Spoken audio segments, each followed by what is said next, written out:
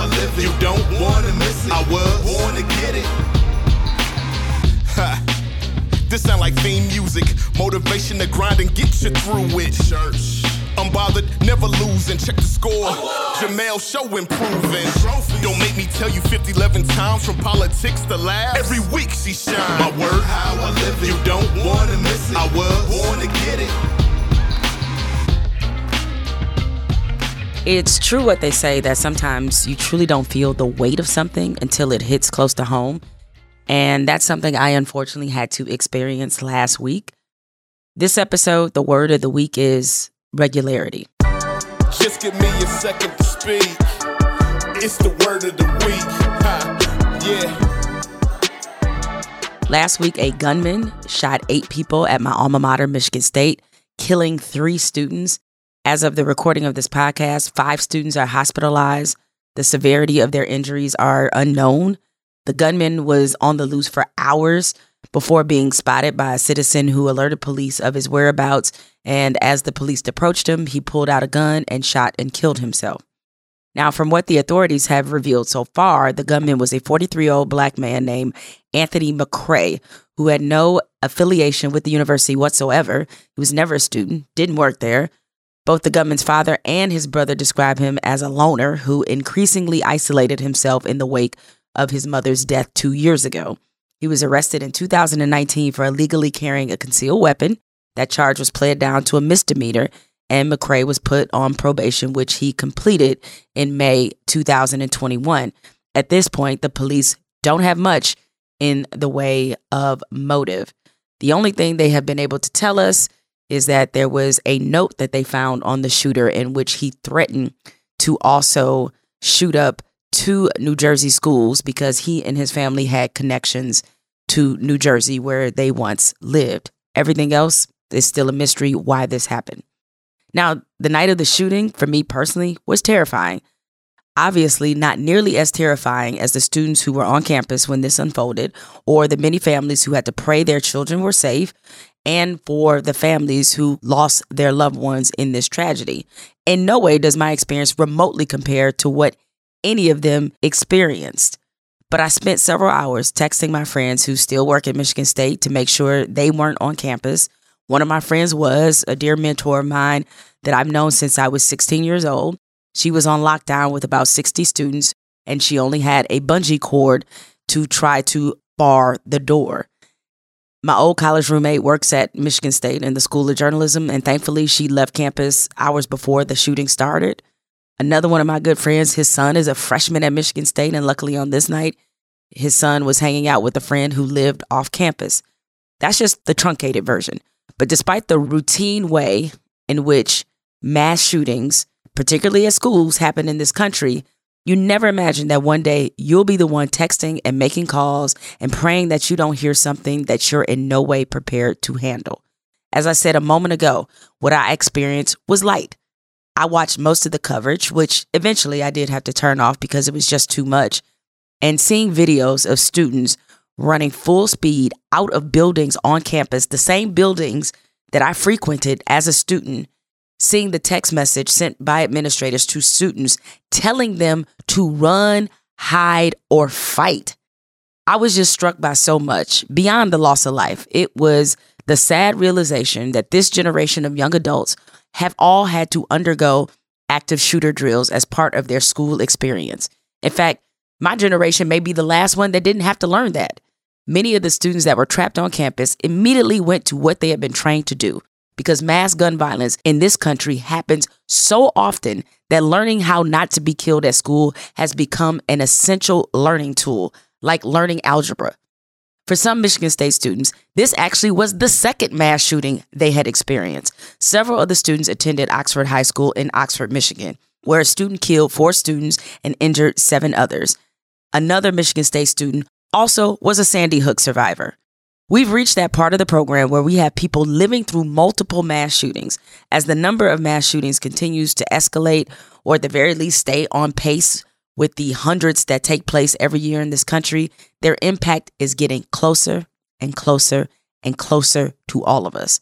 These shootings used to be something that happened somewhere else. Now they happen everywhere, movie theaters, churches, grocery stores, college campuses, high schools, elementary schools, workplaces, concerts, clubs, parties, celebrations. We have no space left where this doesn't happen. It is no longer rare. It is no longer unprecedented. It is no longer unimaginable. It is no longer unfathomable. At this rate, and if this hasn't already been the case, you'll be the one making the same texts and calls that I did.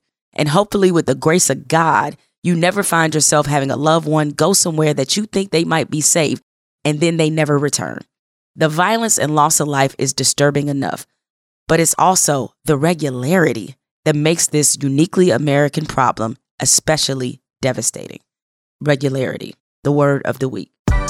Just give me a second to speak. It's the word of the week. And now on to today's show. Sometimes actors wait their entire careers to be part of a hit television series, but my guest today is still early in her career and she's a part of not one, but two extremely popular shows at the same damn time. Depending on what day of the week it is, she's either Roulette or Wanda. She's a dynamic young actress who hails from Atlanta and is out here making it happen. I'm so happy to welcome to today's episode of Jemele Hill is Unbothered, Gail Bean.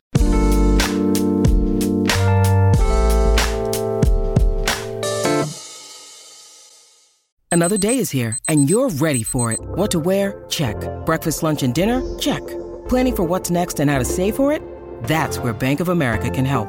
For your financial to-dos, Bank of America has experts ready to help get you closer to your goals. Get started at one of our local financial centers or 24/7 in our mobile banking app. Find a location near you at bankofamerica.com/talktous. What would you like the power to do? Mobile banking requires downloading the app and is only available for select devices. Message and data rates may apply. Bank of America N.A., member FDIC. When you need mealtime inspiration, it's worth shopping Kroger, where you'll find over 30,000 mouth-watering choices that excite your inner foodie. And no matter what tasty choice you make, you'll enjoy our everyday low prices, plus extra ways to save, like digital coupons worth over $600 each week. You can also save up to $1 off per gallon at the pump with fuel points. More savings and more inspiring flavors make shopping Kroger worth it every time. Kroger, fresh for everyone. Fuel restrictions apply.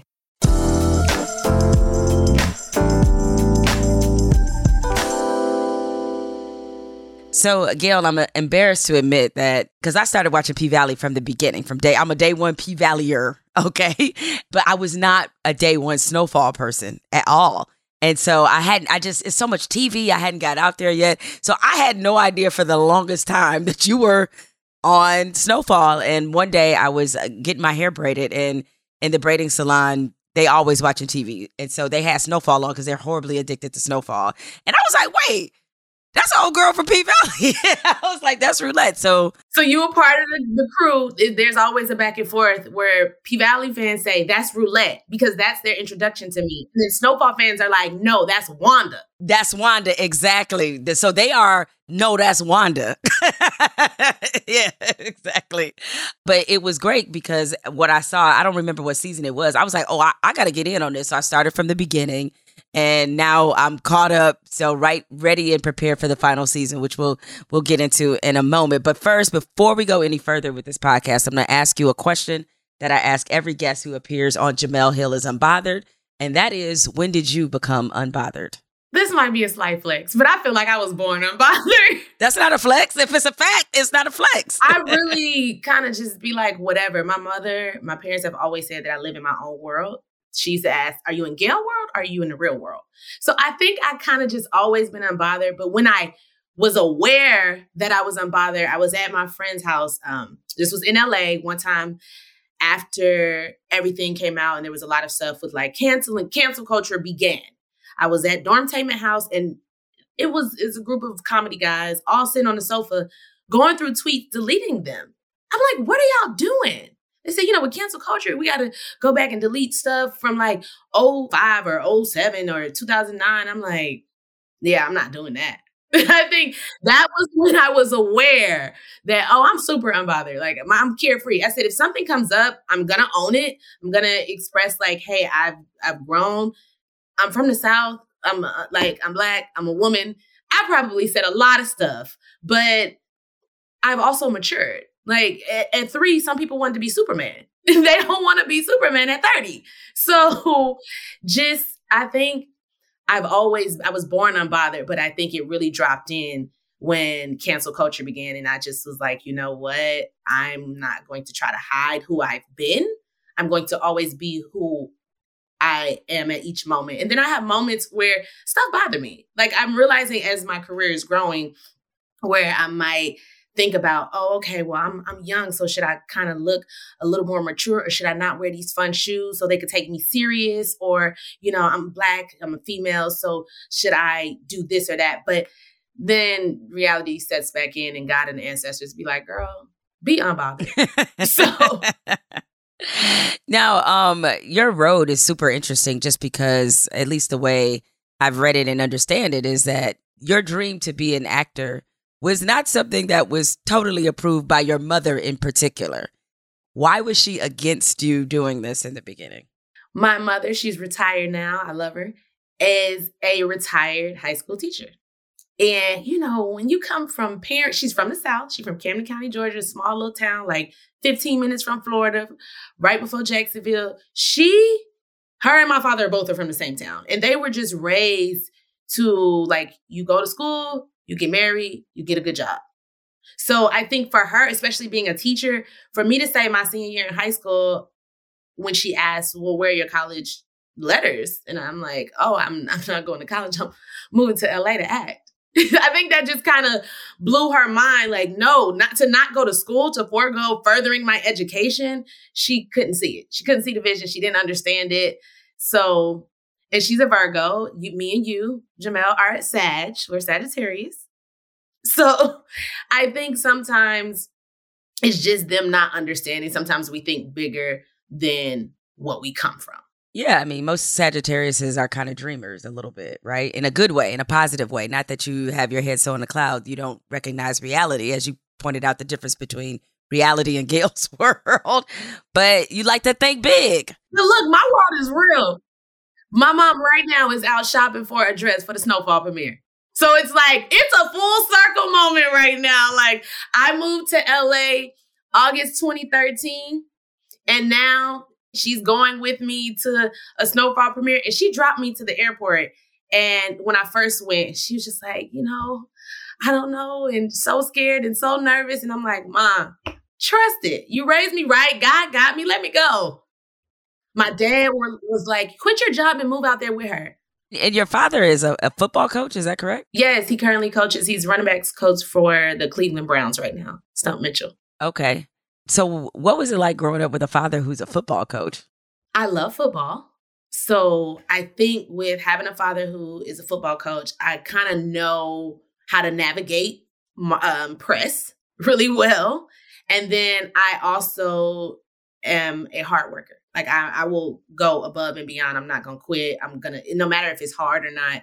But then also, which people don't talk about, I'm really good at long distance relationships because he was always gone. So for me, just because you're gone doesn't mean you don't love me. Just because we may not talk doesn't mean you're occupied with another female.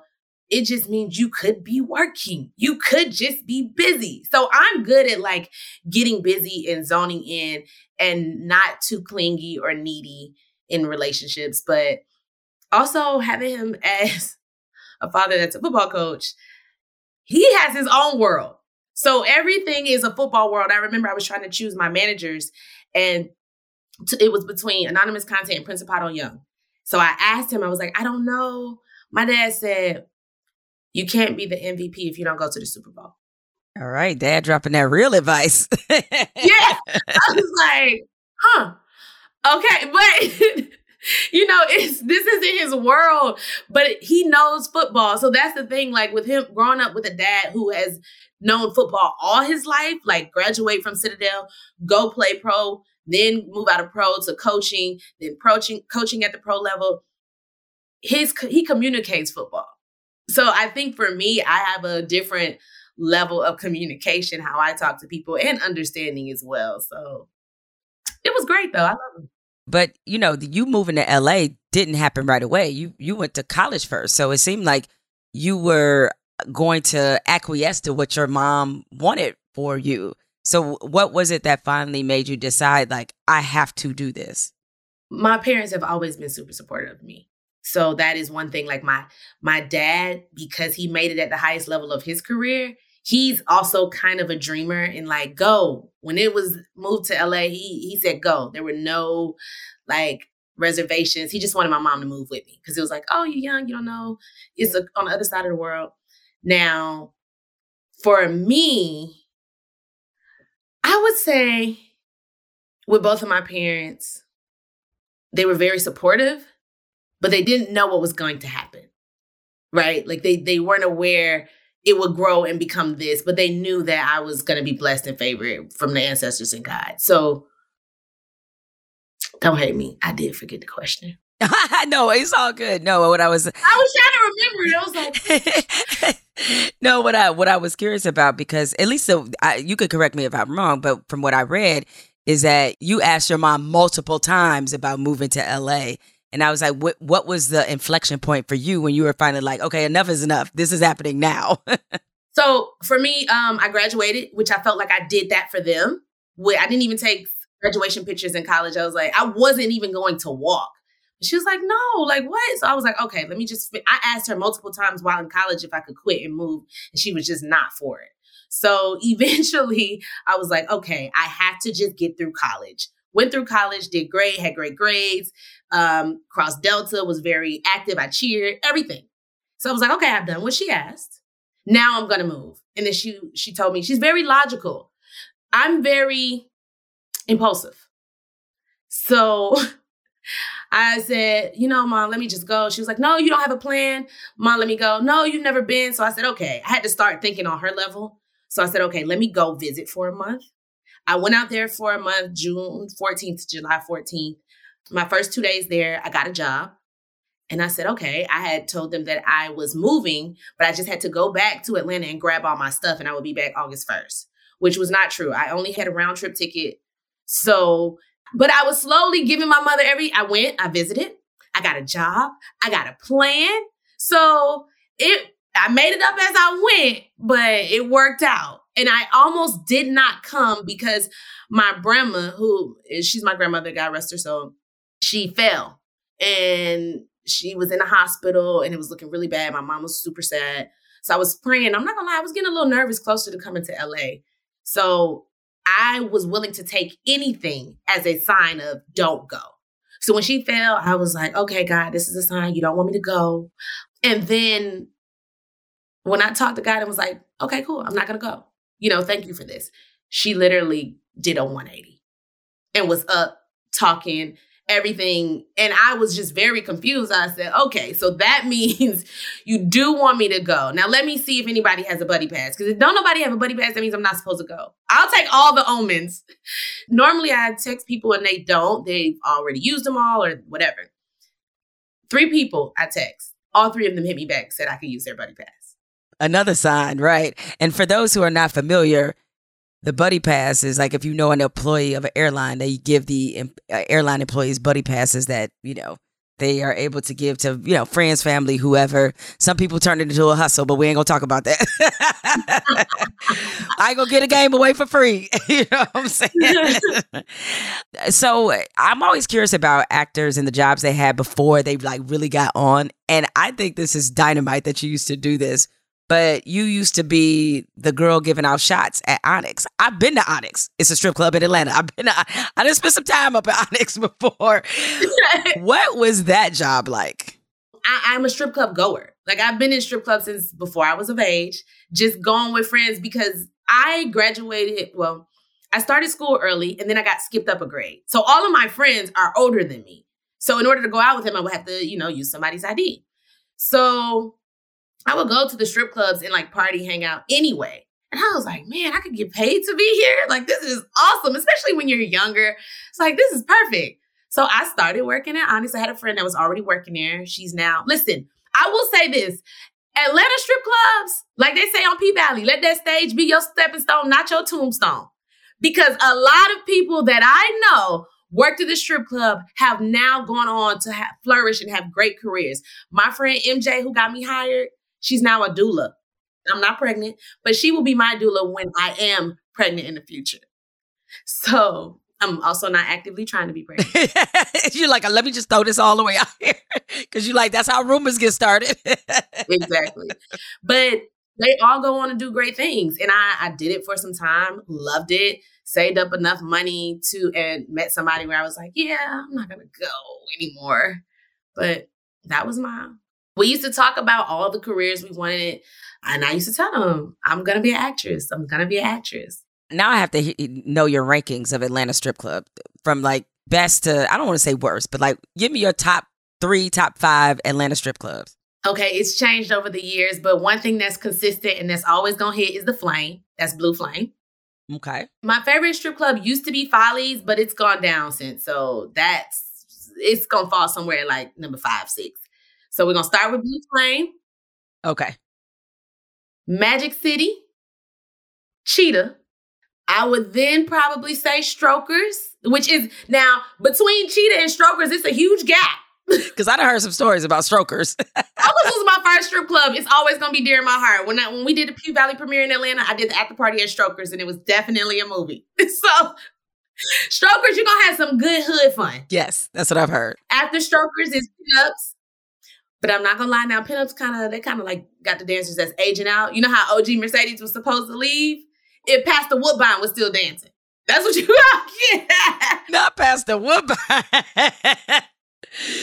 There it is, the definitive top 5. I love it. Don't let anybody ever take you to Rockefeller, okay? Don't go to the Rock. Okay, why? It's a BYOB strip club. Oh, okay. Say no more. You said BYOB strip club. I already know how that get down. Yeah. So let's talk about Snowfall. I mean, it's the last season. You guys have built such a rabid fan base. What are your emotions as this last season? I think you guys have already wrapped, correct? We've wrapped and we've had our wrap party. Emotions, I would say it hasn't hit me yet. I do believe at the premiere, I'm probably going to cry. Because at the wrap party, they showed a blooper reel, they showed a dedication to John, and it was just like so many emotions. But I'm like, okay, well, I'm still on a high. I'm still very happy because I'm seeing everybody in the room who I haven't seen in a while. Like everybody was there from season 1 to season 6. And I came on season 2, episode 1. So through the years, and it's just, you start to have flashbacks of like great times, good times. And it's like, oh my goodness, this is the end. But I think at the actual premiere party, that's February 15th, I'm going to like bawl because I have so many milestones with that show. It gave me life in this industry. It gave me a career and a storyline that it's actors that pass away and don't get a storyline like Wanda. So I'm just forever grateful to God and the ancestors for blessing me. Anybody, they got shows, anybody. I booked that in December 2017. I had been in LA since August 2013. I had been emailing my reps about it since 2015. I met John in 2012. And he came to my class up here in Atlanta, and my teacher was a good friend of his and Taraji's. And I just always said, I'm very big on like manifestation and speaking things into existence. And I always said I was going to work with him. When I saw Snowfall was being made, I sent an email to my reps like, hey, see if there's anything in this for me. Hey, what's going on with Snowfall? Hey, I heard they're recasting the pilot. I was on their line. And the moment I got the audition, I wasn't in LA. You weren't in LA? Where were you? I used to never leave LA. I flew to Chicago to shoot a web series with Leo Gilbert, Peter Gilbert's son. Peter Gilbert did Hoop Dreams. I think it was Hoop Dreams.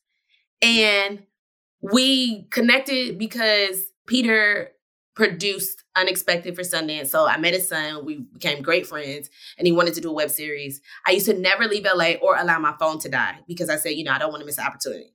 So I'm like, you know what? It's the end of the year. It's close to my birthday. Let me go do this. Let me go do some work.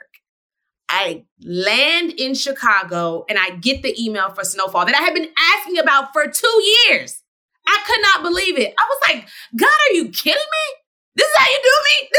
I've been a loyal servant. This is what, you start to be like, I deserve. So I was in my little entitlement bag and was like, come on now, God. I emailed them and I asked if they could move the audition, which I never do. I'm always so grateful. So I'm like, oh yeah. But I was like, oh man, I just left town for my birthday. I'm not gonna lie, Jamel, I be lying. So you told him you left out for your birthday. It's like a fake it till you make it type thing. Not really lying. It's just technically that was my birthday gift to me. So technically it wasn't a lie. This is true. I'm out of town for my birthday in Chicago. I'll be back December 11th. Is there any way we could reschedule? Here I am, this person who nobody knows. They're like, no. The casting said no, but they'll take a self-tape. Oh, okay. So we're doing some indie. The web series was indie. So, of course, it's like long hours, long days, everybody grinding, trying to push it out. And DP said he would put me on tape afterwards. Now, it was a super long day afterwards. He said he was too tired. The director said, I'll record it. So we put it on tape, sent it over, knocked it out. And then my reps hit me back like, casting loved your tape. They want to know, will you still be back December 11th? Like, yes, I will. So I fly from Chicago to Atlanta. I watch, me and my brother and my sister-in-law, his wife, my sister, we watch the D-Ray stand-up on Netflix or something. It was hilarious. I get back to LA. I have my callback chemistry test, and D-Ray is sitting in the waiting room because he's about to go in there and audition. I said, this is an omen. I told you I'm big on omens and manifesting. So I text my brother immediately. I was like, oh my God, D-Ray is here. That means I'm going to book it. Like, I am quick to like make stuff add up and connect dots that are not there. So I was like, D-Ray here. That's the omen. Yep. That's a phenomenal story. With Snowfall overall, like you were talking about how the emotion, the fact that the series is ending hasn't hit you yet. So with Snowfall, do you smile because it happened or are you sad because it's over? You smile because it happened. Like, we've come a long way. You smile that you're part of John Singleton's legacy. This is the last project he did. He passed away while we were doing this project, while we were shooting one of my favorite episodes. You smile that you got to be next to that greatness every day. You smile that you got to meet so many people on this journey and know them before they blew. You smile that you're a part of a project that transcended careers. You smile because you worked with phenomenal people both in front of and behind the camera. You smile because it's Snowfall. Now, I at least from what I understand, originally you didn't know what the story arc for Wanda, what it would be, correct? No idea. No idea. My audition scene was us getting into an argument, me and Wanda and Leon getting into an argument, and that was pretty much it. So I did not see crack in her future at all. Right. So when they approach her, they say, by the way, you're about to be a crack addict. What was your response? I read it. I found out when I got the script. When we were on the table read, I was like, oh, it's getting real. Because I booked it thinking, oh, LA's 80. I'm going to look so cute. I'm going to have my nails done. Like, I was seeing all the perks. Yeah, I was definitely caught off guard. And I had to just welcome it with open arms. One thing I tried to never do is judge any of my characters. And it helped me see, I think the way they blindsided me with Wanda and Crack, it helped me see how people were blindsided in the 80s and fell into addiction. They didn't see it at all. Because you don't see it coming, then given the intensity of that storyline, how as an actor do you prepare for something you did not see coming? Moment to moment. I have moments of reflection, of course. I have family members who unfortunately fell addicted to crack, but I wasn't born yet. So I just knew people who were already in the thick of it. I didn't know anybody pre-crack. So doing my research with that, also doing my research because for Snowfall, I feel like LA and crack are both characters, like the city itself and the drug itself. So I had to make sure I watched documentaries on crack addicts and just the drug of crack. I watched J is for Junkie, which I saw years ago before Snowfall in Atlanta at this film festival or a screening or something. And I absolutely loved it. I thought it was great. I loved how grounded it was, but it was real addicts. But you don't see the stuff the clickbait of the addiction, that so many people post the clickbait so you can laugh or do whatever people do that is cruel or deter you in a way to deter you. I also watched Soft White Underbelly. I was following this character named Amanda that I think they interviewed her like 3 times. And then I volunteer every Wednesday on Skid Row with my friend's house. So I would see people who may have been in unfortunate situations due to the crack epidemic or because of drug use, or whether it had been their own or someone that they were close with or in their family or that they knew that directly affected their living situation. So I just did the research. And I think that's important on regardless of what character anybody ever plays. But most importantly, for me, I saw it up close and personal. So that part helps me to understand what I saw at a young age. And then it also helped me to drop in and have more compassion and empathy for Wanda.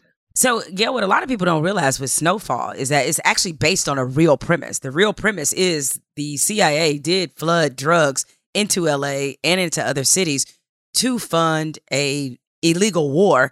That is what the whole Iran-Contra scandal was about in the 80s.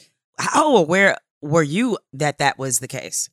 I wasn't as knowledgeable before I got the audition and booked the job. I was younger, so you hear things as you get older, but you don't really pay that much attention to it. But as I started to research, I was like, oh, this is real. And they still do things now, the government, and use Black and Brown, destroy Black and Brown communities and use us for whatever higher gain for themselves. So yeah, it was definitely real, and it definitely still happens, and that's the unfortunate part. Yeah, the funny thing is, I remember because I grew up during the crack epidemic, so I very much relate to the series because of that, because I'm from Detroit, and what happened in LA happened in Detroit as well, in terms of all of a sudden, you see whole neighborhoods just totally change overnight because of the influx of crack.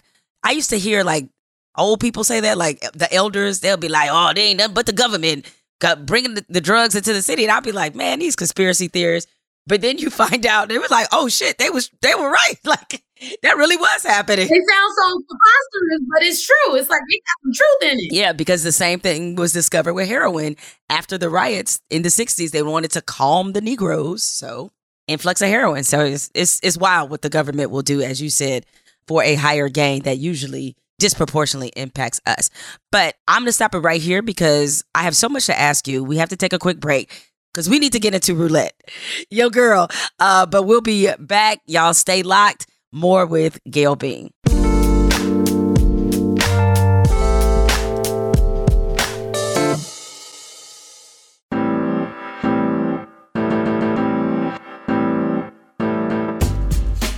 Last week, a lot of you all celebrated Valentine's Day with your boo, your bae, your situation, husband, partner, whoever.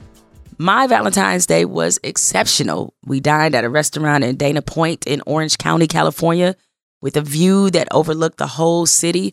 We professed our love and then later on, did some adult things. You know what I mean? Hey! Thankfully, since meeting my husband, my Valentine's Day experiences have been upgraded exponentially. But once upon a time, the struggle was real. So I got a story to tell about the worst Valentine's Day I ever experienced. So long time ago, talking late 90s, early 2000s, I was seeing someone who lived in another state. I'm in Detroit. They're in North Carolina. Now, me and this guy, we had a situationship for a short period when I lived in North Carolina right after graduating from college. He actually lived in my same apartment building, which is when I learned an important pro tip. Never date a neighbor. He wanted to be exclusive and make things way more serious than I was prepared to because I was actually in love with somebody else. I'm telling y'all, in my early 20s, I was a disaster. Now, I know somebody out there knows what I'm talking about because I'm sure I wasn't the only one. I broke things off and he was hurt. He started seeing somebody else. Good for you, buddy. I wasn't tripping.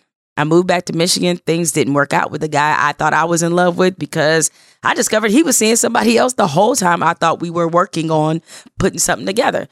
And I found out about it because when I went to visit him, he had the picture of the girl on his refrigerator. Didn't even have enough respect to hide the shit. Now, me and the guy from North Carolina kept in touch this whole time, just as friends, because this was back in the day when AOL Messenger was everything.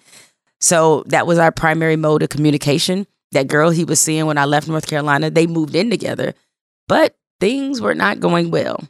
Y'all know how this shit goes. My love life is a disaster. His love life is a disaster. So we trauma bonded, and that trauma bonding led to the rekindling of some old feelings.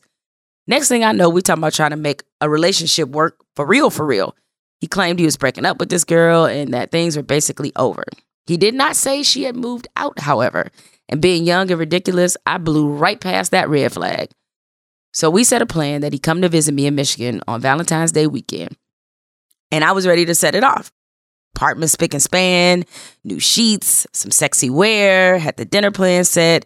We had a whole weekend of romantic and grown planned.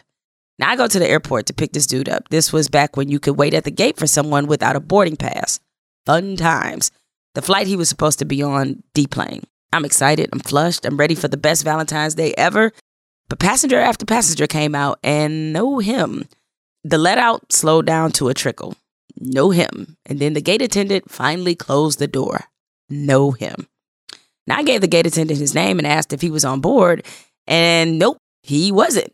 So now I'm panicked. I'm thinking something happened to him. I'm blowing up his phone. No answer. I have zero idea where this man is. I left the airport and soon that concern turned to a seething rage. Something wasn't quite right. I blew his phone up all day, all night, never heard back. Hit him up on email, instant messenger, nothing. He was 0 dark 30. Few days go by. I still hadn't heard from this cat, and at this point, I'm thinking I'm going to fire on him if I see him.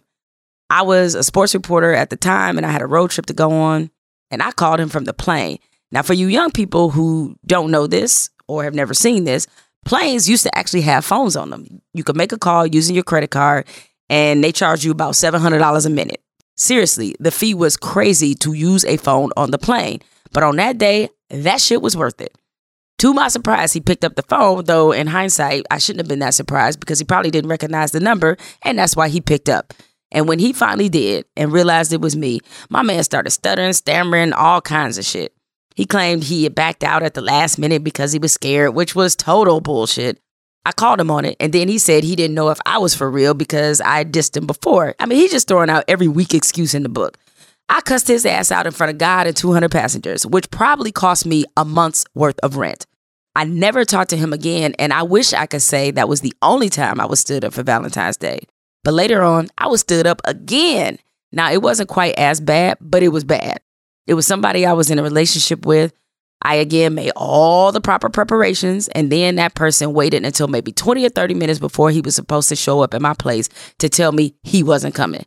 Now, after that, I pretty much vowed I ain't going out of my way again for any dude on Valentine's Day. If he decided to do something, great. If not, that shit was about to be another day. Stand me up once, that's on you. Stand me up twice, that's still on you. Stand me up 3 times, now I gotta cut you. Thankfully, my husband has changed the narrative. The very first Valentine's Day we spent together, I knew he was built different. We met in Detroit, and he took me to see one of my favorite groups, Foreign Exchange. He decorated the room with balloons, gave me an incredibly thoughtful card. We just had a blast. So thank you, husband, for rescuing me from the ghetto. And now back to more with Gail B. I don't know if you've ever sat back and thought about how amazing it is that you are on 2 hit shows at the same damn time, playing 2 wildly different characters. So take me through that process. How do you go from Wanda on a Monday to, I got to be roulette on Thursday? Man, boy, I tell you, I will say this. I am very glad we started with P-Valley first, because that polling, that training, that getting into that life, I had to go into my old Gail bag for that. Like, roulette is I'm telling you, roulette is Sagittarius. She fire. She's me. She's me at 18. I mean, minus the actual getting naked and doing sexual acts for favor, but she's definitely me. Like, I worked in a strip club. I definitely used to fight. I have tattoos, and I'm a go-getter. So going back and forth, because I shot them at the same time, but I started with P-Valley first. We started in July. I trained 4 months prior to July. I didn't get to Snowfall until after Labor Day. So we started that about September. The situation I found myself in is that we were in COVID. So whenever I would fly to LA, I would have 5 days to quarantine before I would have to go on set. I was grateful for it because it took a while to shake off roulette. I would be trying to learn the lines for Wanda and Could not remember them for nothing. Like for the life of me, like, why am I couldn't step into her shoes. I could not get into the world, could not drop in. But by day 5, I would be ready. I would get to show up to set, Wanda in the flesh. So that was a beautiful thing about it. And then after going back and forth so many times, it was easy. It was natural. And I loved it because it was fun. You know, there are moments where it's heavy in one area, and then there's like light and comedic relief in others. So I liked it a lot. I did really like stepping into roulette because me and her got a lot of similarities. How did you book the role of roulette? It was a straight offer. So Tash, I think Tash's last name is Gray. She's a soror. She's from LA. She used to write on Snowfall. And then she wrote on the pilot of P-Valley. I met her one time at a party, a house party. And I was like, oh, I also write. And I knew kind of that she wrote for P-Valley, but not really because I auditioned for the pilot like 5 times. So I was like, yes, I also write. You know, I would love to be a writer's assistant or a fly on the wall or whatever. Just, you know, I'm looking to get in some writers' rooms. We exchanged emails, and it's so wild because after COVID, you know, P-Valley shot the season 1 before COVID. So her and Katori stayed in touch, and she brought me up to Katori like, hey, you know, now with COVID, you want to be around people who are fun to be around, but also who are very talented and who just can come on the set and do what needs to be done, as well as bring a good energy. So Katori reached out to my rep. Her reps reached out to my reps to have a Zoom session, like just a general. It's like, okay, we talked. She asked me, so would you want to be on P-Valley? Are you kidding me? Hell yeah. She's like, because I know, you know, you're very talented. I knew I would eventually work with you one day after the audition. And that audition was, when I tell you, I went in 5 times. I thought it was mine, but I knew if they would have given it to me, it wouldn't have been a hit, to be honest. It wouldn't have, because I didn't look like the character who I was going in for. I said, I don't look like this character. I look like a person who on their way into the strip club. So I knew, like, even for the talent, you got to take all things into consideration. Like, no matter how much makeup you put on, no matter how many clothes you take off, I just didn't look like that character. And that was right. Like, they pushed me forward. I had callback director session. They even pushed me to the studio, and the studio said no. And that's probably a no that I am most grateful for, because it wasn't it, and it wouldn't have done justice. It wasn't for me. But when it came back around, I knew it was so perfect because I didn't even have to audition. She offered me the role, and it was just like, what? Like, I've had so many mind-blowing moments in my career, and I'm early on in my career. So when P-Valley came around, that was me and my guy's COVID show. I mean, like, we used to sit on the sofa watching it, and he doesn't watch TV. He's come from football. All he do is watch ESPN and football. So here I am, and he's from Atlanta. He's from Scottsdale, watching this strip club show, of course. He's going to love it. And we just had a blast. We had a blast. And I used to say all the time, baby, I'm going to be on that show. I want to work with Katori. I'm going to work with Katori. So when it came around and it was an offer, I was just full of gratitude. I couldn't believe it. Yeah, I was going to say, it's not the hardest thing in the world to convince a man to watch a show about that is based in a strip club drama. It's like, that's not hard. So what was the training like? You mentioned 4 months. Like, what did they have you doing? So I first started on my own. One of my sorority sisters would train me. When I first just got the email about meeting with Katori, I said, okay, I don't know what role, but let me just buy a pole and start training just in case. I didn't want to show up day 1 and that be my first time actually touching a pole, because even though I worked in Onyx, I never poled before. I was a shooter girl. I just, you know, I always thought, oh, that looked too hard. I don't have the upper body strength. The things that we say all the time when we look at it. But I was very, very grateful for her to introducing me to pole. And I would go to her twice a week. I think we would do an hour. Maybe a month after that, when P-Valley actually put me in training, we started at Vertical Joe's. So I would still go to Dark Night, but I would now do 2 a days. So I may go to Dark Night in a day and then Vertical Joe's in the evening. And Vertical Joe's was 4 days a week, 90 minutes. So it was intense. And then when production actually came to Atlanta and started up a little closer, now I was going training, rehearsals.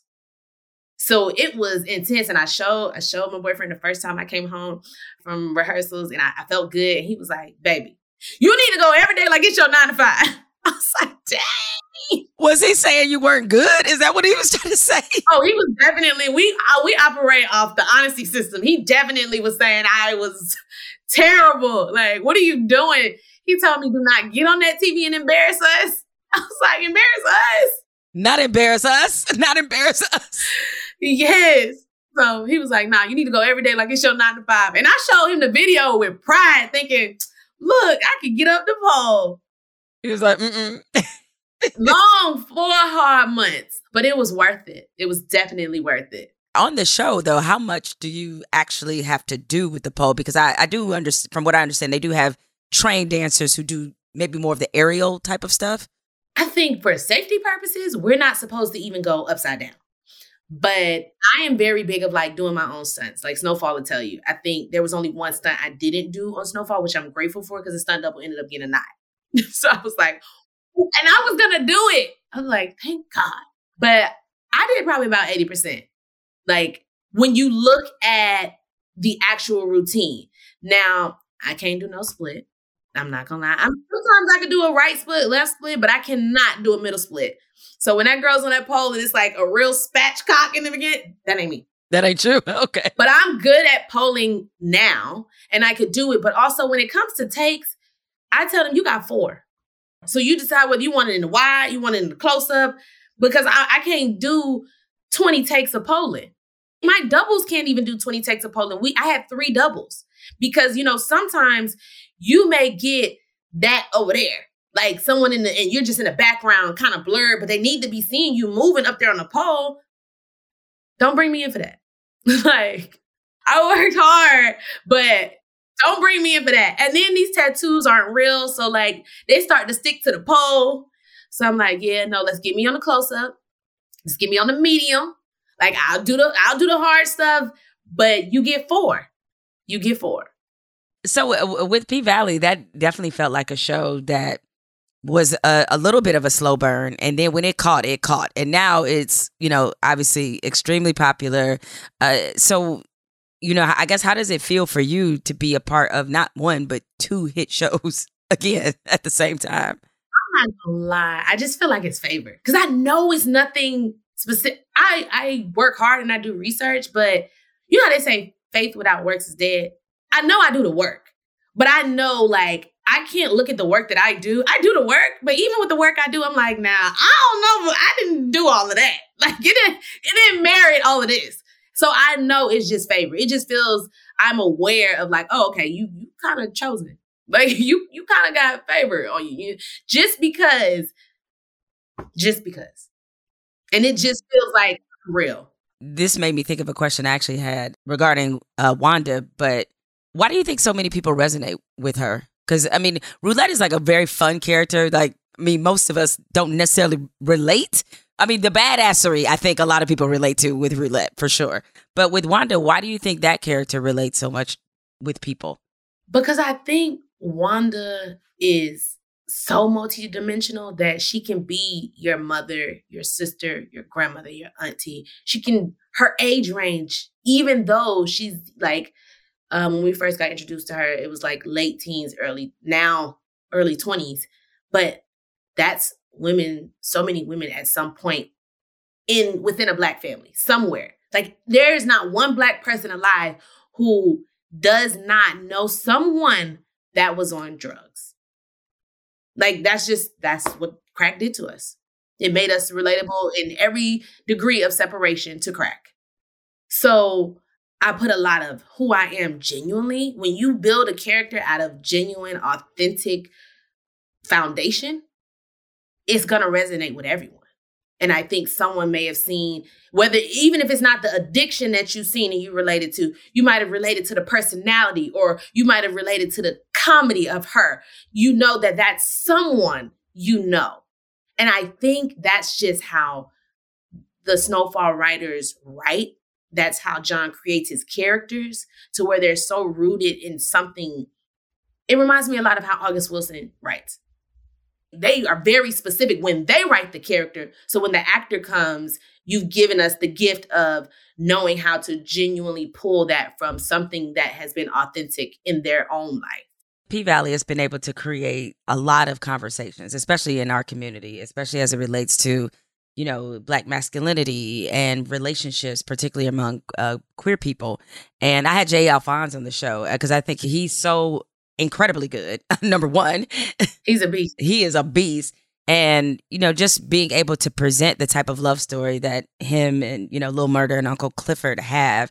Why do you think that P-Valley was able to create these conversations that they have where people are talking about things that, frankly, we probably don't talk about enough? I think a lot has to do with Katori setting it in the South, because a lot of areas in the world think the world has moved past a lot of its obstacles, a lot of its prejudices, and a lot of people in the world think that we've moved past that. So to set it in the South, you kind of really get into like, no, this is life for Black people. This is what is still going and still valid. Did you see the movie Till? No, I have not seen it yet. No, I haven't. But obviously know the story. Mamie Till, Danielle Deadwyler plays Mamie Till. She does a great job. She says, she's living in Chicago, obviously. And the character, Mamie says, when something would happen to the Negroes in the South, I would say that's their business. I realized now I was wrong, and that when something happens to the Negroes anywhere, it better be all of our concern. And I think that has been the issue with a lot of things in the world. Like now, thank God to social media, it is now our concern a little bit more, but forever we've been unbothered about things that happen all over, and stigmatisms and things that place people in boxes or make people feel uncomfortable with just being in their own skin and just existing and breathing, and making it very hard for them to wake up each day and live in their truth. So the beautiful thing is, in the South, I feel like people are themselves, even if they're afraid to be themselves. And some just are themselves in the dark. So what Katori did so beautifully, and Jay Alphonse and Nico and Nan, they shine light on so many lifestyles, even with dancing, even with interracial dating, which that's still a thing in the South. You know, it's still a thing. When I went to LA for the very first time, I was like, man, Black dudes don't even look at Black girls out here. The first white guy that tried to talk to me asked me for my number, and I was just taken back at how bold that for him to ask me for my number. I was like, what? There's so much in the South that happens that we're not exposed to. So I think it was just beautiful that she brought the South to the rest of the world. I read that you are building a house in Ghana. Is that true? I am. I am building a house in Ghana. It will be done by the end of the year. It seems like you have a real connection with Ghana. I went 2 years ago. I went to Ghana. So I greatly understand why that connection might be there. But in your own words, like why did you seem like you seem to have built a real emotional connection with this country? My family is everything. So I look to them as my inspiration and people that I admire and want to be like. And my brother has a nonprofit, Habesha, helping Africa by establishing schools home and abroad. So he first traveled all over Africa, and he resonated with Ghana the most as to where just the love and the opportunity for growth. And that's where he settled. So in 2016, me, my mom, and my friend went over to visit, and it was just eye-opening. It was love. It let me know that is Gail world. Like when they say you in a Gail world, you in a real world, Ghana is Gail world. Like that is the world that I've probably been living in this whole time, where Black people are not the minority, and we are loved, and we love each other, and we can live, and everything is possible. Like nothing is impossible. Going over there, I truly felt like nothing is impossible. We just have to do it and speak it and manifest it and use the powers that be. And that feeling I got when I was over there, I was like, I'm going to hold on to that. I got to plant roots here. Like I got to have some foundation here. Like I want to, and part of why I also built my house because I really wanted to encourage others to go there. But I know so many times we say, oh, well, to pay for a flight and then to pay for a place and then eat and all this and that. So I was like, let me build my house, right? And then that way, Black people can go stay there for free. All I ask is just leave something for us to pay for house cleaning. But at least buy your flight. At least let me take one worry off your plate and you not have so many excuses as to why you never went to Africa. Because being in the South, what I heard a lot was go back to Africa. Say less, friend. I will. And did. So I wanted to create that and let others go and get that feeling and get that appreciation for self, get that appreciation for like-minded, like-looking individuals. Like I tell people all the time, I am pro-Black. I am not anti any other color. Like I love all races, but I am so pro-Black. And I feel that there's been so many things that have been anti-Black that I have to intentionally be pro-Black. Yeah, because if you're on a street and you go to the house that's on fire, not the ones that aren't, right? That's where you perform the rescue. So you have to be that because, as you pointed out, there's so many forces that really are very anti-Black. With Ghana, though, I'm so glad that I went. And it is one of those life-changing experiences when you actually go. And I think we were there like a week, which was not enough time. Everybody told us that. They were like, that's not enough time. And I was like, damn, they were right. Because we tried to get in everything. And I was like, woo, Lord. Also, I did not know they party like that in Ghana. I was like, hold up. Listen. I wasn't ready. Listen, it's a good time over there. And then the dollar, I think last time I was there, the dollar might have been 12 to 1. It goes so far. It goes so far. And you can still barter and negotiate stuff. I went to the mall and bought gold jewelry. And they were like, so, well, okay, we'll give you a discount. 15%? Okay, 20. Like, I just could not believe it. I was like... Yeah, and it's a nationwide push to bring us back home, to build and reestablish that connection with Ghana, because so many of us, that's where our roots are. I did the 23andMe. I think Ghana was number 1 on my list. I think it's like 27%. Like, so they were, that's where technically where my roots began. But that's awesome that you're doing that, because I know a few people who have actually done that, who they have bought places there or are building there. Do you envision a scenario where you're like living there like full time? Probably not full time, but half and half. Like half the year, 6 months there, 6 months here, because a lot of my family is still over here. A lot of my boyfriend's family is over here. So I wouldn't want to just, like I said, I'm huge on family. I wouldn't want to be so far from them all the time. And that's what my brother over there did. Him and his wife and their children did 6 months there, 6 months here. And then COVID, they just stayed over there because they didn't want to risk coming over here and then not being able to get back. My brother's, they're full Rasta. So he didn't want to risk not being able to get back into the continent because of vaccinations and everything. So they stayed there. They recently just got their citizenship. So now they'll be able to go back and forth, but definitely going over there more. When I first went in 2016, it was, okay, I'm going to go every year. And last year I was able to go twice. I was able to go for pleasure and I was able to go for work. So I was just grateful, like, oh, this is one of the producers saying, Gail B, you want to know if you favorite, you going to Africa. You're going to Africa for work and your family is there because my mom was there visiting at the time, visiting my brother. So it was just so perfect. I got to take Isaiah over to the house that I'm building. He just couldn't believe it. I wanted to be very intentional about my first home being built in Ghana so I could see the difference in Africa, period. So I could see the difference of buying a home there and then buying a home over here. And when I bought my property over here, woo! Big difference. Big difference. I'm over there. I have like a mansion for less than 100,000. Like over here. Let me look up realtors in Ghana right now. And this is buying the land, tilling the land like from scratch. They was out there with a machete clearing the land. So it's just such a huge difference. Even when I had to jump through hoops with a lender over here just to prove that like my money isn't drug money. I mean, technically it's drug money, but right through snowfall. Yes, but no, baby, it's legal. So it's just a difference. Well, Gail, before I get you out of here, there's a game I play with every guest who appears. It's very simple. It's called This or That. The choice is yours. You can get with this or you can get with that. You can get with this or you can get with that. I give you 2 choices. and you pick one. This is where the controversy often happens. All right. Sugar on grits or salt and pepper on grits? Oh, salt and pepper on grits all day. Oh, thank God. Because I tell you, the sugar grits people, I just pray for y'all. Like, you got the answer. Imagine them. Yeah. In P Valley, when they put that shit on them grits, I said, now they need to be beat. Like, exactly. yes. Poetic Justice or Baby Boy?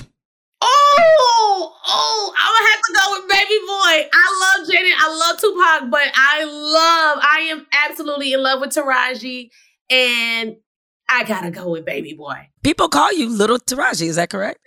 They do. She's been my friend for like a long time. I went to see a play. I got like a signed headshot from her. Yeah. And then when I met her, she knew who I was. So she was like, baby, you was just tied to the radiator last night. Yeah. She told me I got next. So that's amazing. Jabot or Baby Fat? I'm gonna have to go with Jabot because in Atlanta, we wore Baby Fat and Jabot, but I mean, it was just something about seeing a dude in them Jabot jeans. So for my first day of school one year, I had a cute little 2-piece Jabot outfit that I just thought I was popping. So Jabot. Yeah, Jabot had us in a chokehold for a long time, for sure. Yeah. And finally, Tearing Up My Heart or Bye Bye Bye. We're talking NSYNC here. Because I know that was your childhood group. I was going to say, Tearing Up My Heart. Yeah, we're going to go with Bye Bye Bye. Bye Bye Bye. All right. I will always be partial to Tearing Up My Heart. Like, you know, I mean, I heard your in-depth knowledge of NSYNC goes pretty deep. yeah, I was definitely a fan.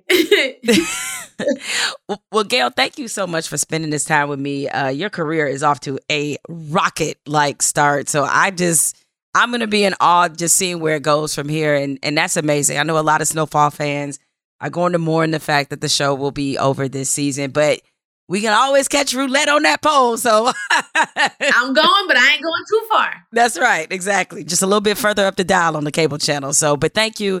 And just good luck with everything that you're doing. And let me know when the house party is happening in Ghana. Okay, I will, because I'm definitely doing one. I will send out invites. Thank you so much.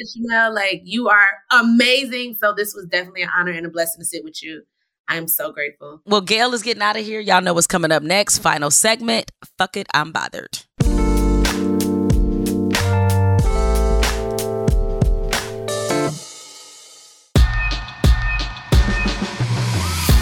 Time to break you off with the Friday. Fuck it, I'm bothered. Hit you with the spice that I offer. Fuck it, I'm bothered. Idris Elba, who was my first guest on this season of the podcast, had some very interesting comments last week during a recent interview with the UK version of Esquire.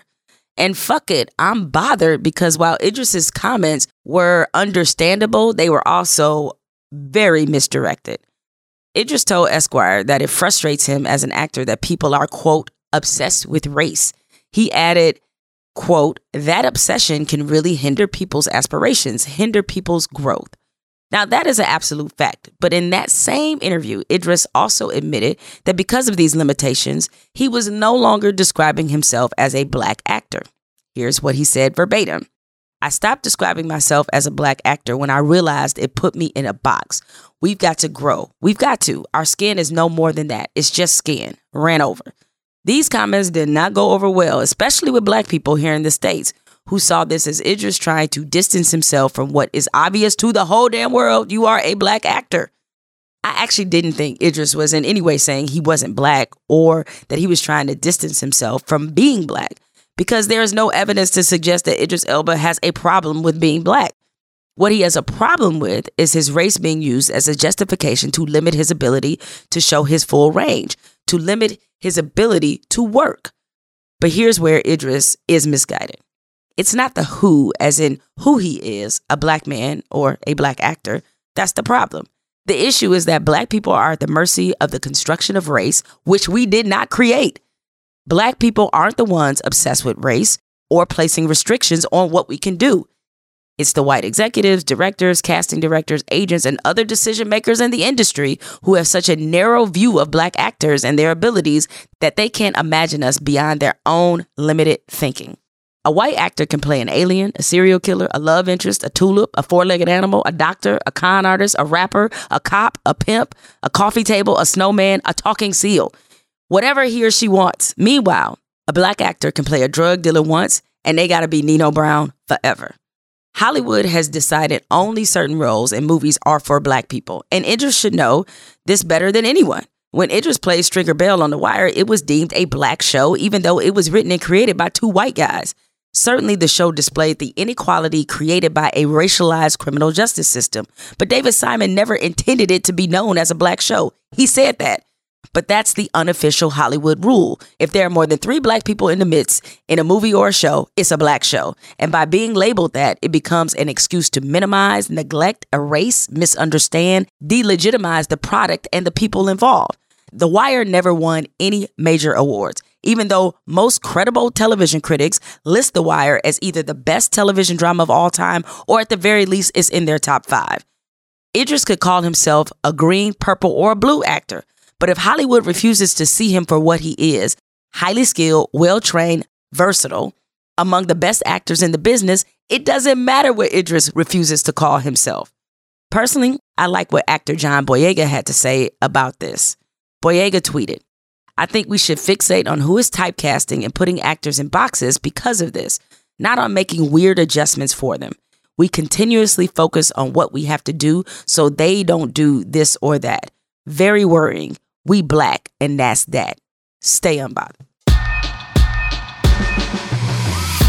Time to break you off with the Friday.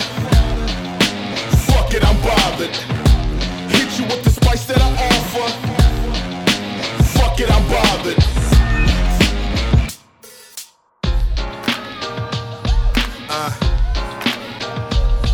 My word, how I live it. You don't wanna miss it. I was born to get it.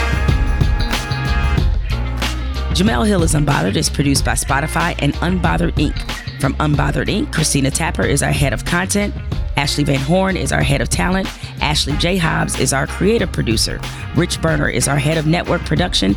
And Evan Dick is our executive producer. From Spotify, executive producer is Christina Tapper. And project manager is Jess Borson.